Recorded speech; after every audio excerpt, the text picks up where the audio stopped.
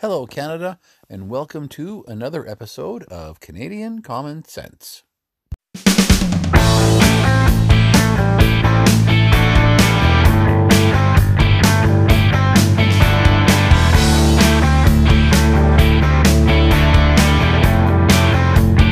is Canadian Common Sense with Lewis and Tony.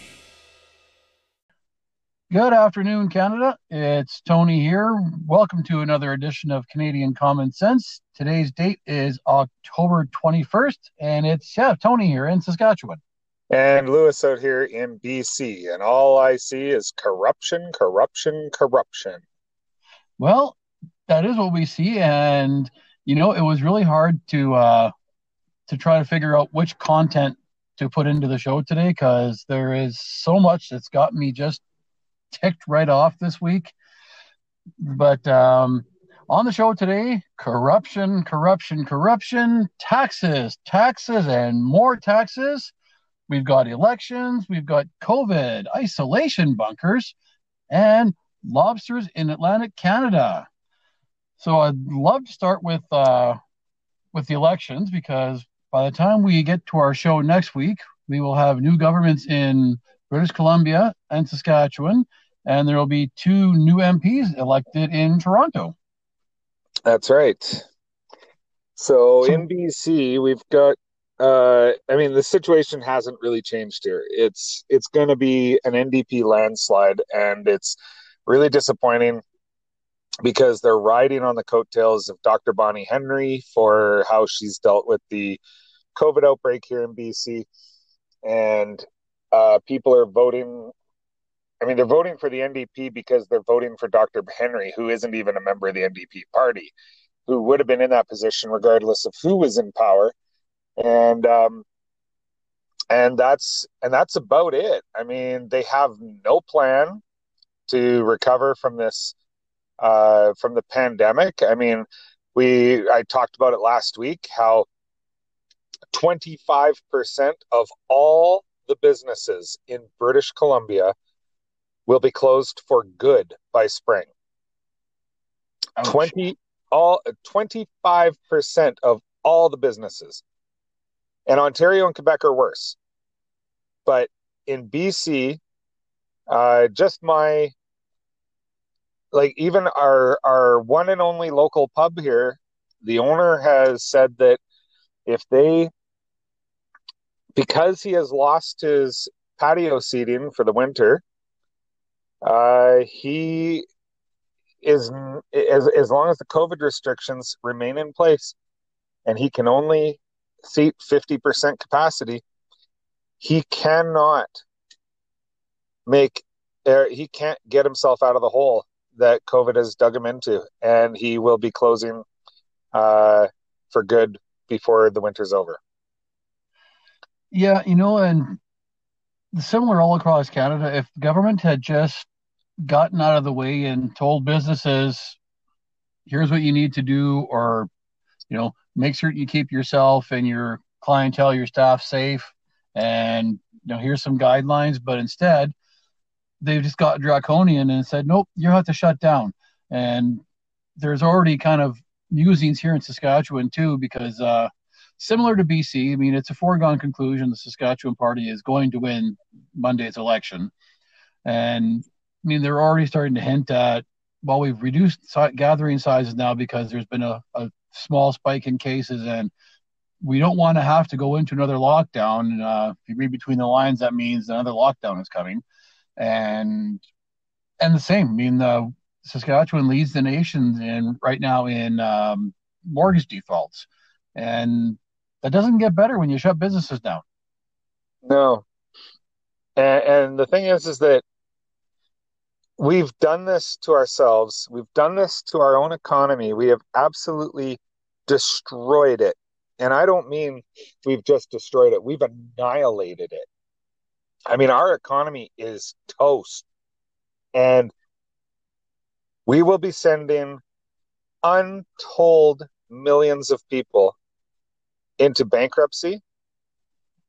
Businesses will be lost. People's homes will be lost. And all for what? something that has infected, get this, 0.5% of the Canadian population. And 0.5% of that 0.5% have died. Yeah, it's a really when you put it that way, like it's a very cynical ploy for especially in British Columbia, for the government to call an early election, with all this stuff that's going on, just so that they can sort of stay ahead of the fallout. And in Saskatchewan, they have fixed election dates, so this was actually when our election was supposed to take place. Yeah. But actually, and I guess what I'll wrap up Saskatchewan's election with is it was actually encouraging that there was polling done here, and 27% of people who responded want to see a third party in the legislature, because right now it's just the Saskatchewan Party and the NDP.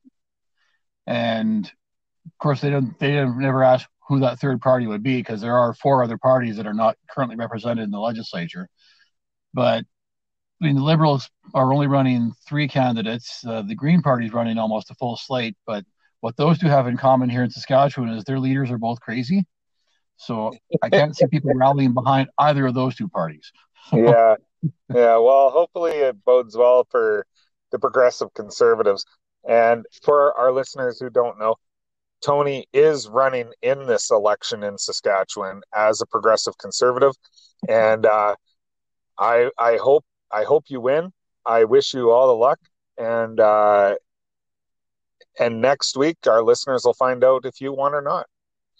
Yeah, no, it's exciting. I mean, we don't have the resources, like monetary or human resources, that the larger parties have, because we're just a rebuilding party here. But it's exciting, at least, and getting out talking to a lot of people. I've visited just about 2,000 homes now, so I mean, I'm not going to get to everybody, but it's been good. I mean, I've learned a few things for sure. So and it's not my first election I've run in, so at least I had that bit of a leg up. But we'll move from Saskatchewan. There's 2 by-elections going on federally in Toronto, and I'll mention Toronto Centre not only because that's where the leader of the federal Green Party is trying to get a seat, but Toronto Centre has been a safe Liberal riding since probably 1867. I don't know, but there's about the same chance that a snowball might have surviving in hell that the Toronto Centre won't go Liberal on Monday. But I don't know much about York Centre.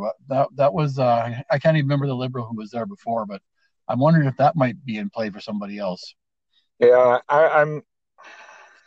I would hope they're both in play. I mean, if people are going to elect Liberals in Toronto Centre with everything that's going on and everything that's coming to light on a daily basis, then I've lost all hope for Toronto.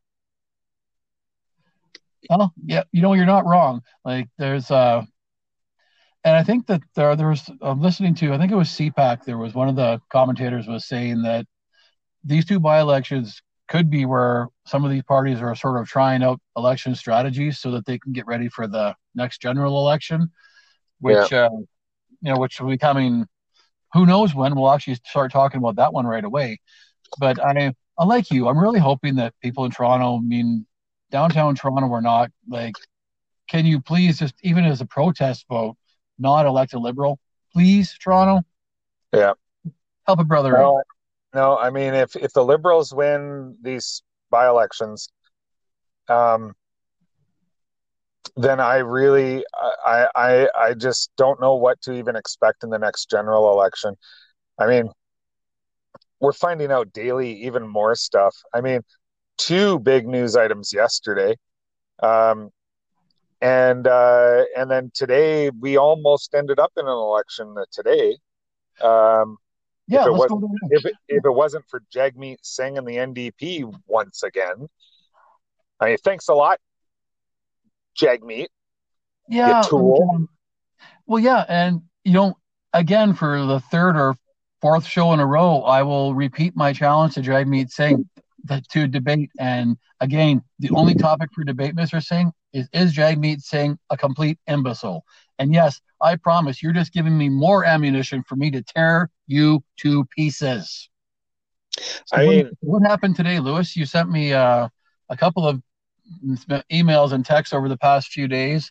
I haven't been able to keep up with the corruption, and yeah, each one of those emails just made you angrier. it did. Yeah, We, I mean, we we avoided an election, so so there's the breaking news, Canada. We're not going to a no confidence vote. But what have we learned, Lewis? well, we found out that the prime minister's press secretary has been found guilty of ethics violations. Oh, Uh, I have to be I have to be quite honest. I am not entirely sure what those violations were. I believe it might be to do with disclosing conflict of interest items and did not disclose possible conflict of interest items or something within the time period allowed. Um, I believe that's what it is, but I'm not positive because there was so much other stuff happening that I saw that and I just went, "Oh my God, really? This on top of the a top political staffer um, in the Liberal Party in the Ministry of Justice? No, I'm trying to remember the." Anyways, works for the Minister of Justice. good. We need to talk about justice too, but carry on. Yeah, so Minister of Justice, a top aide for the Minister of Justice has. There's been emails brought out into the public from this aide to the Chief of Staff, saying that warning them against uh, ethics problems and conflict of interest issues with regards to selecting and appointing judges. That Yeah, that's the what I read liberal, today that you sent me. yeah, the Liberal Party was involved in selecting the judges, not just the Liberal government, but the Liberal Party, Oh my gosh. and the and using third party Liberal Party, like Liberal Party affiliated third party groups to do research on possible judges to be appointed. And so and he said, he said this reminded him a lot of the problems, like the issues they had in Quebec when Jean Charest took over as premier in Quebec, and they found out that the previous governments had been doing the exact same thing, and Jean Charest had to call together a government, like an all parties government commission, to weed through it all, figure out what was going on and how to fix it. Well, And I'm not even surprised. yeah, and so apparently this staffer said what's happening now is exactly what was happening in Quebec. Oh So man. we've got that. We've got the ethics violations of the press secretary. We've got like we just keeps giving and giving. Um Yes, and actually, I want and to touch then on weed and because then because the Kielburgers finally came through and published some of the documents that they had promised that they would.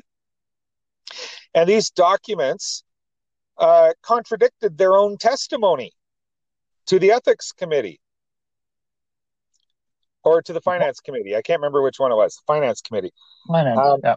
yeah. So their own documents contradicted their own testimony, and they actually paid the Trudeau family, various members of the Trudeau family, a lot more money than than they originally testified to. Yeah, I sort of heard that Trudeau's brother Sasha or Alexander, which I guess the names are interchangeable apparently, made, I believe it was $67,000 over a period of 6 months. Not that he was getting a salary, just happened to be spread over 6 months.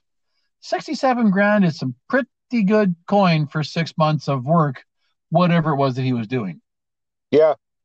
And Justin Trudeau, up until 2012, I think it was between 2006 and 2012, when he was an MP, was paid $1.3 million in speaking fees for charities. Yeah, see, that's what bothered me the most is that he was charging charities speaking fees and his travel and his accommodations. And I thought, A, you're an MP.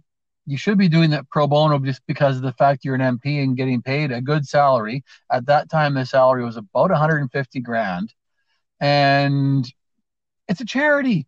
I mean, you give to charities, you don't take from charities. Every single MP, every single MP, I'm going to say it 3 times just so that people understand this. Every single MP in the House of Commons speaks at charity events, and they do it for free.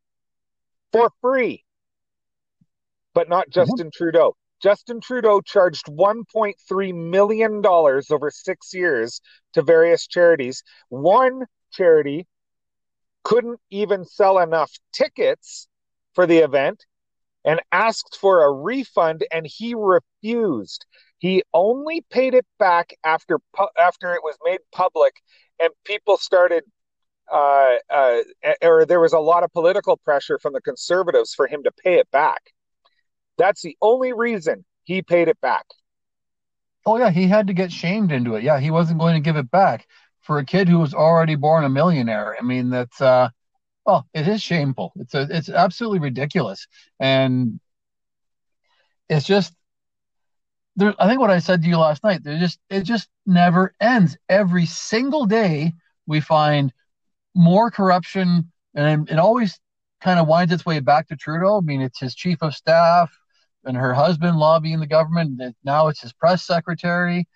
And it's just, it's all connected to him. Like, yeah. And I really hope that some kind of committee can get studying because Bill Morneau left way too easily, and I want to know where the buck stops with him.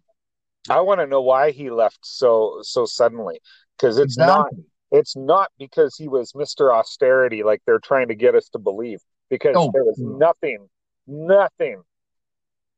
about austerity with that guy. And so there's so many questions, and like you, I wish there was a committee that had the teeth to be able to get through get deep into the WE scandal. And well, here you go, Canada.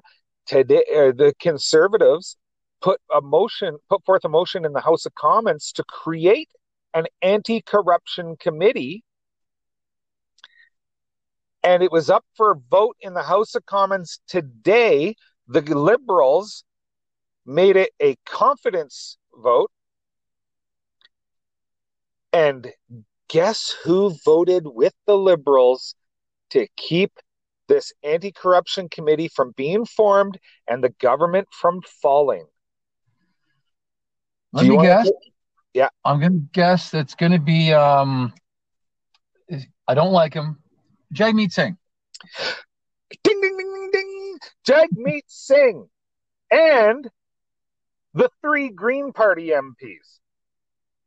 Oh, well, of course, yeah. So Jagmeet Singh and the NDP, well, Jagmeet Singh they whipped this vote.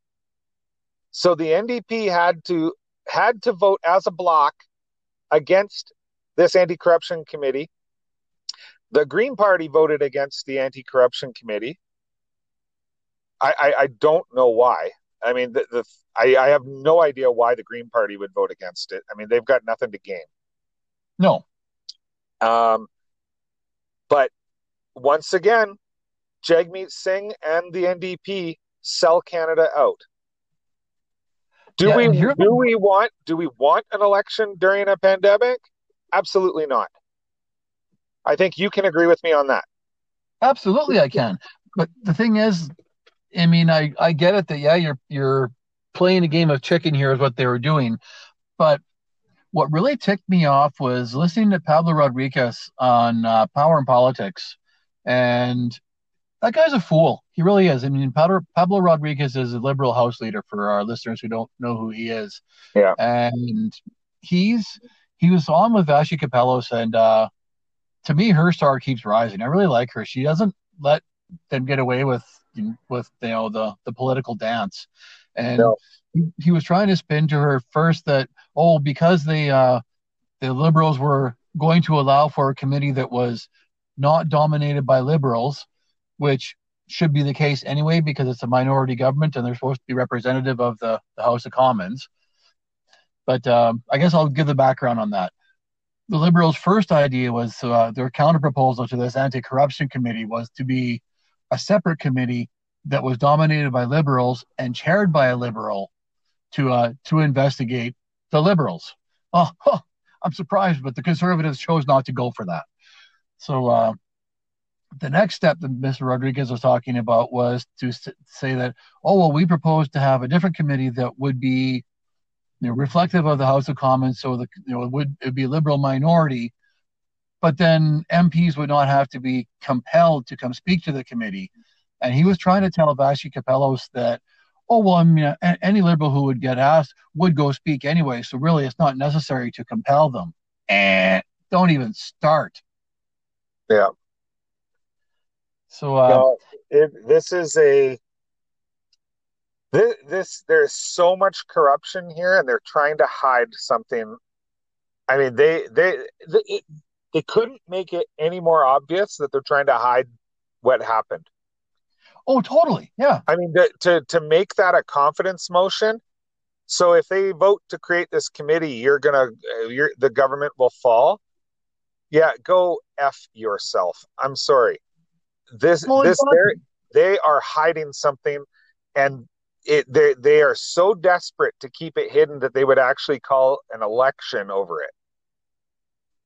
Yeah, isn't that something? Like that was I was thinking that today because I think might have even been CPAC they were talking about that, and it was I believe a Toronto Sun columnist who had said that basically that he said that whatever it is that they are trying to cover up must be serious when Justin Trudeau is willing to go into an election that he doesn't care if he wins and he's probably just as happy to lose. And I thought, well, that's probably pretty accurate, but whatever it is that they're trying to cover up has got to be huge.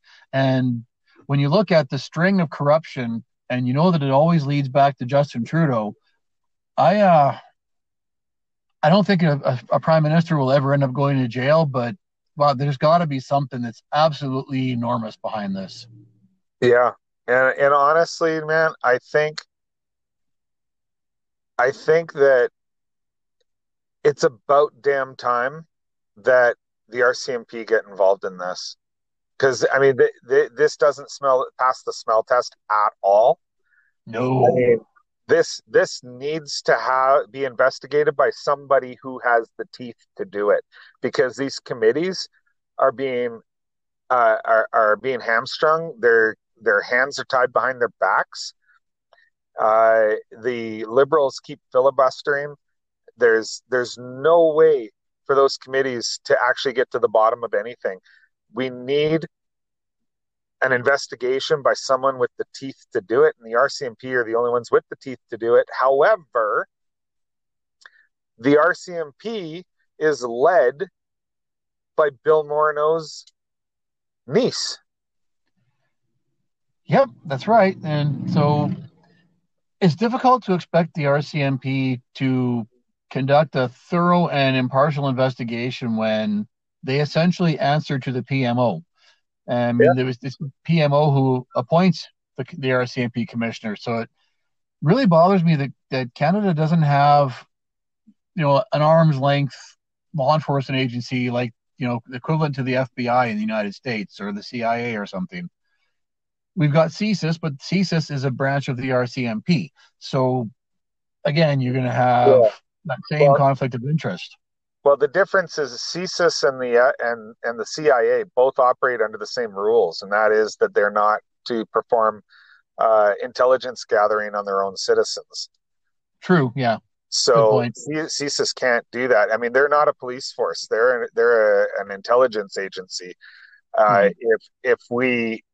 If we wanted, I mean, we need a branch, a law enforcement branch that's equivalent to the FBI, and it's not, they don't answer to the PMO; they answer to the people of Canada. Yeah. Good point. I mean, I'm so sick of this. I'm sick of it all. I don't think Justin Trudeau wants to be prime minister anymore. I think he wants out. I think there's a reason that twice in the last couple of months we've almost gone to an election. Um, I think that he wants to lose, but his ego is too big for him to step down. See, that's actually a good point. I know you brought up I'm not sure if it was last week or week before when you had talked about that, the fact that, he's tired of the job. And I think that you're right. I mean, the fact that he doesn't have a majority has been a shot to his ego. So I actually agree with you. I think that he is tired of the job and just wants to be defeated, but he doesn't. I think he'll be happy to lose an election. I think he would be really upset if they got thoroughly trounced in an election, though, because that would damage his ego as well. Yeah, but I don't think his ego would allow him to step down.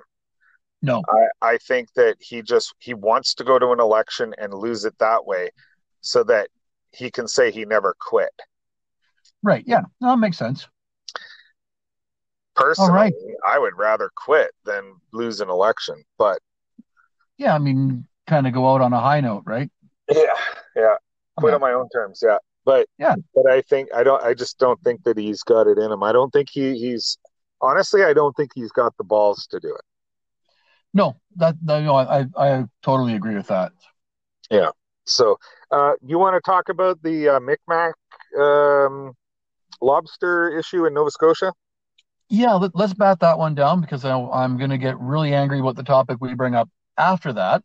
So, for those of you in Canada that haven't heard yet, the Mi'kmaq Nation in southwestern Nova Scotia, uh, and all you East Coast listeners, or those of you who are from the East Coast, please forgive me when I say Saganagity, where the dispute's going on.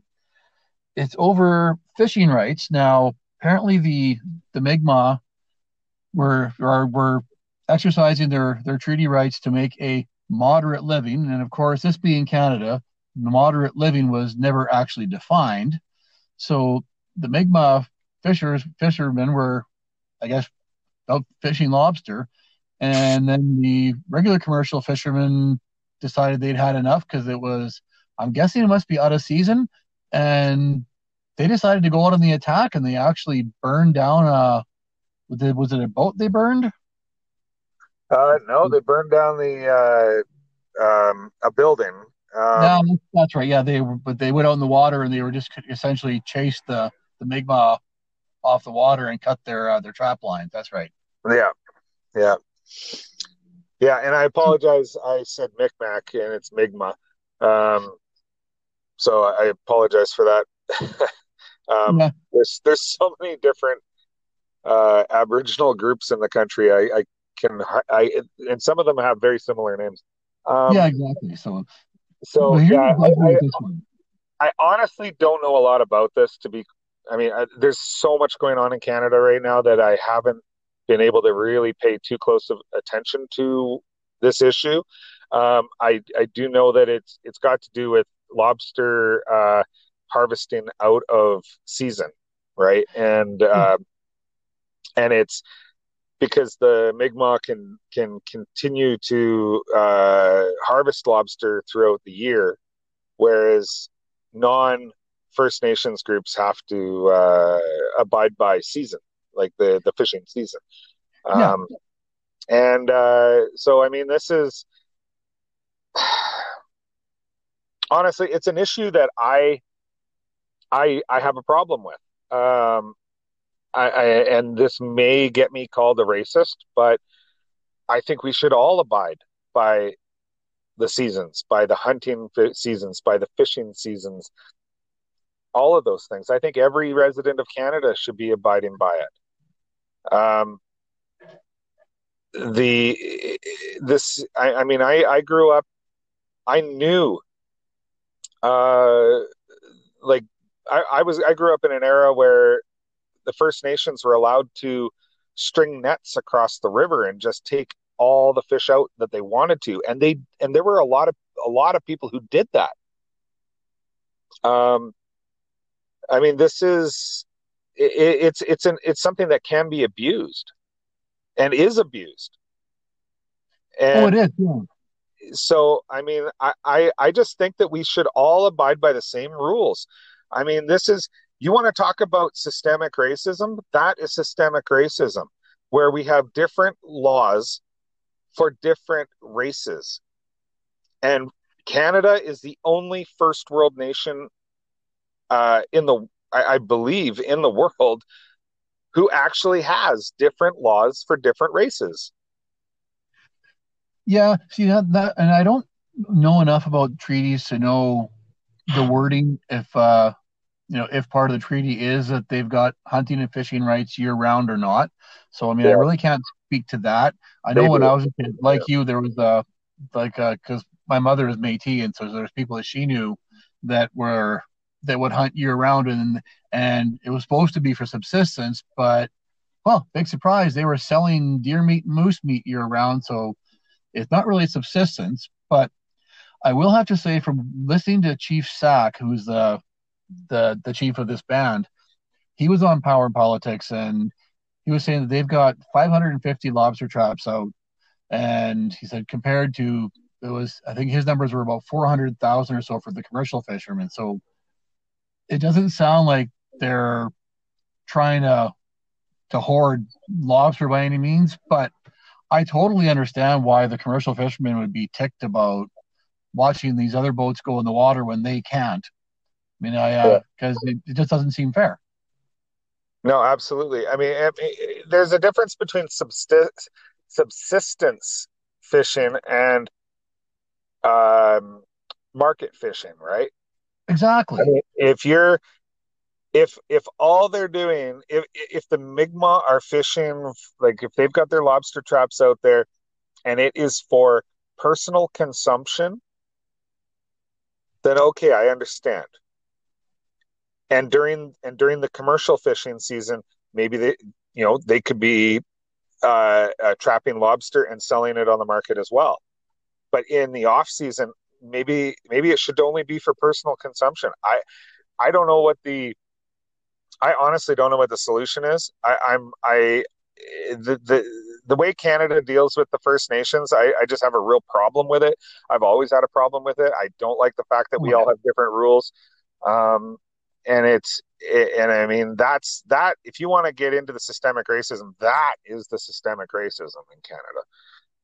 Yeah, but I like your idea though. I think that because there was never really defined in that Supreme Court decision in 1999 what a moderate living is. But I think you're actually onto something, that if they're fishing for subsistence in the off season, and then have their commercial enterprise when fishing is in season, I think that would actually be a win-win. Like, I don't know what the wording for the treaty is, but I actually like your idea. I think that would actually be a pretty darn good compromise. Yeah, I think so. Yeah. All right. So here's what's really going to get me going. Okay. How do you like paying taxes? I don't. Oh, well, our Liberal government is actually looking into 2 new ways to tax Canadians. Isn't that exciting? Oh, tell me more. Number 1, and this was brought out by, I've forgotten who it was. I don't care. Some Liberal MP. decided that maybe it's time for an inheritance tax in Canada. That's one of them. Oh, God. Yes, because we don't pay enough taxes while we're alive. So let's take that money that we've already paid taxes on, after tax money that we put away to pass on to our loved ones, and have that taxed again. Isn't that a great idea? See, this is something that we've never had in Canada, but they have in the US. And it's a ridiculous thing to have. I mean, in the US, it actually causes families economic hardship. It can, yeah. Because they inherit their parents' home, but the tax bill on it is due immediately. Like as soon as that house is transferred into the children's names, and I say children, but they're adults, but Yeah. into the homeowner's children's name after they die, the tax is due on that house immediately. So if you can't sell that house right away, the IRS comes knocking. And that's the kind of thing that I'd be afraid to have in Canada. I mean, what if your parents die and your dad has like a classic, 67 Mustang Fastback that you helped him build when you were a teenager, and that car is inherited to you in the will? Well, that car is worth $100,000. Yeah, and now you got to pay a tax bill on that. Yep, that's the Liberals get their way. That is BS. Oh, but we're not done yet. What do we say in this show? There's more. There's more. Because our friend Jagmeet Singh, it was actually his House leader, Peter Joliet, had suggested that it is indeed time for a wealth tax. And initially the Liberals said, well, a wealth tax for people who have assets, an asset value, a net asset value, only got a precision matters, of $25 million or greater should be subject to a tax. Peter Joliet said, hold my beer. Let the top 1% of Canadians allegedly starts at $6.1 million in net assets. So anybody with $6.1 million in net assets, and I'll explain that in a second, could be subject to this quote unquote wealth tax. Now, net assets means that if you have land, buildings, equipment, all the value of all of your assets, and that could include cash assets, that can include pensions, stocks, all of those assets minus your any outstanding loans, etc., that becomes your net assets. So I thought, well, you and I, Lewis, will never likely have $6.1 million in net assets. So for us regular working stiffs, oh, well, hey, that's no problem, $6.1 million, those rich guys. And I thought, well, you know who has 6.1 million or more in net assets? My boss. And a lot of farmers and manufacturers, people who own factories or big fleets of vehicles. It doesn't take much to rack up $6.1 million in net assets. And if all these employers got to pay an extra tax, a quote unquote wealth tax on that, where is that money going to come from? My paycheck, your paycheck, Canada. Yeah. No, this is the wealth tax. This is one that California attempted and decided against because it was too radical even for California. Wow. And so, I mean, they need to pump their brakes a bit. I mean, this is getting insane. I mean, a wealth tax, an inheritance tax. They've been talking about putting a tax on our primary residence, which, I mean, we knew was coming as soon as they started requiring that you declare whether or not you sold your house on your income tax return every year. Right. This is just getting out of hand. Like it's getting crazy. I mean, Canadians right now, 30% of Canadians, because of what's been going on, 30% of Canadians are living on their credit cards at the moment. I believe that.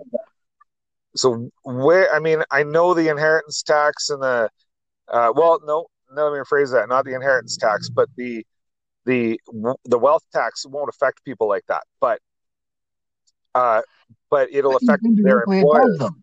It'll Yeah. affect their employers, and their employers, may have to cut jobs. May decide, you know what? To hell with this country. I'm out of here. I'm glad you went there because that is exactly what happened in Europe.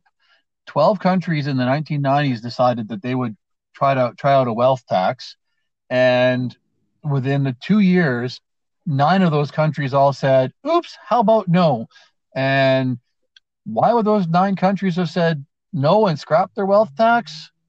Because of what you just said, because companies said, no, we're not going to pay that. We're just going to go to Switzerland and take our assets there.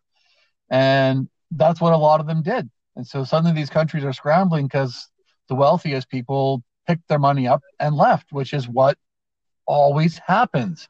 So I don't understand why the NDP or the Liberals would ever think this is a good idea.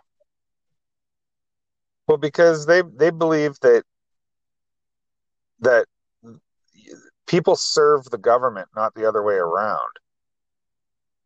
Now, yeah. And so they believe that, and in the NDP's case, they believe in wealth distribution, that they believe that that thing, when Barack Obama said, the owner of that business, you didn't build that. You know, there's this mentality on the left that you didn't build your business.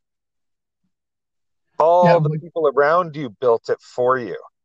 And as someone who's in business for himself, I can tell you that's a pile of what.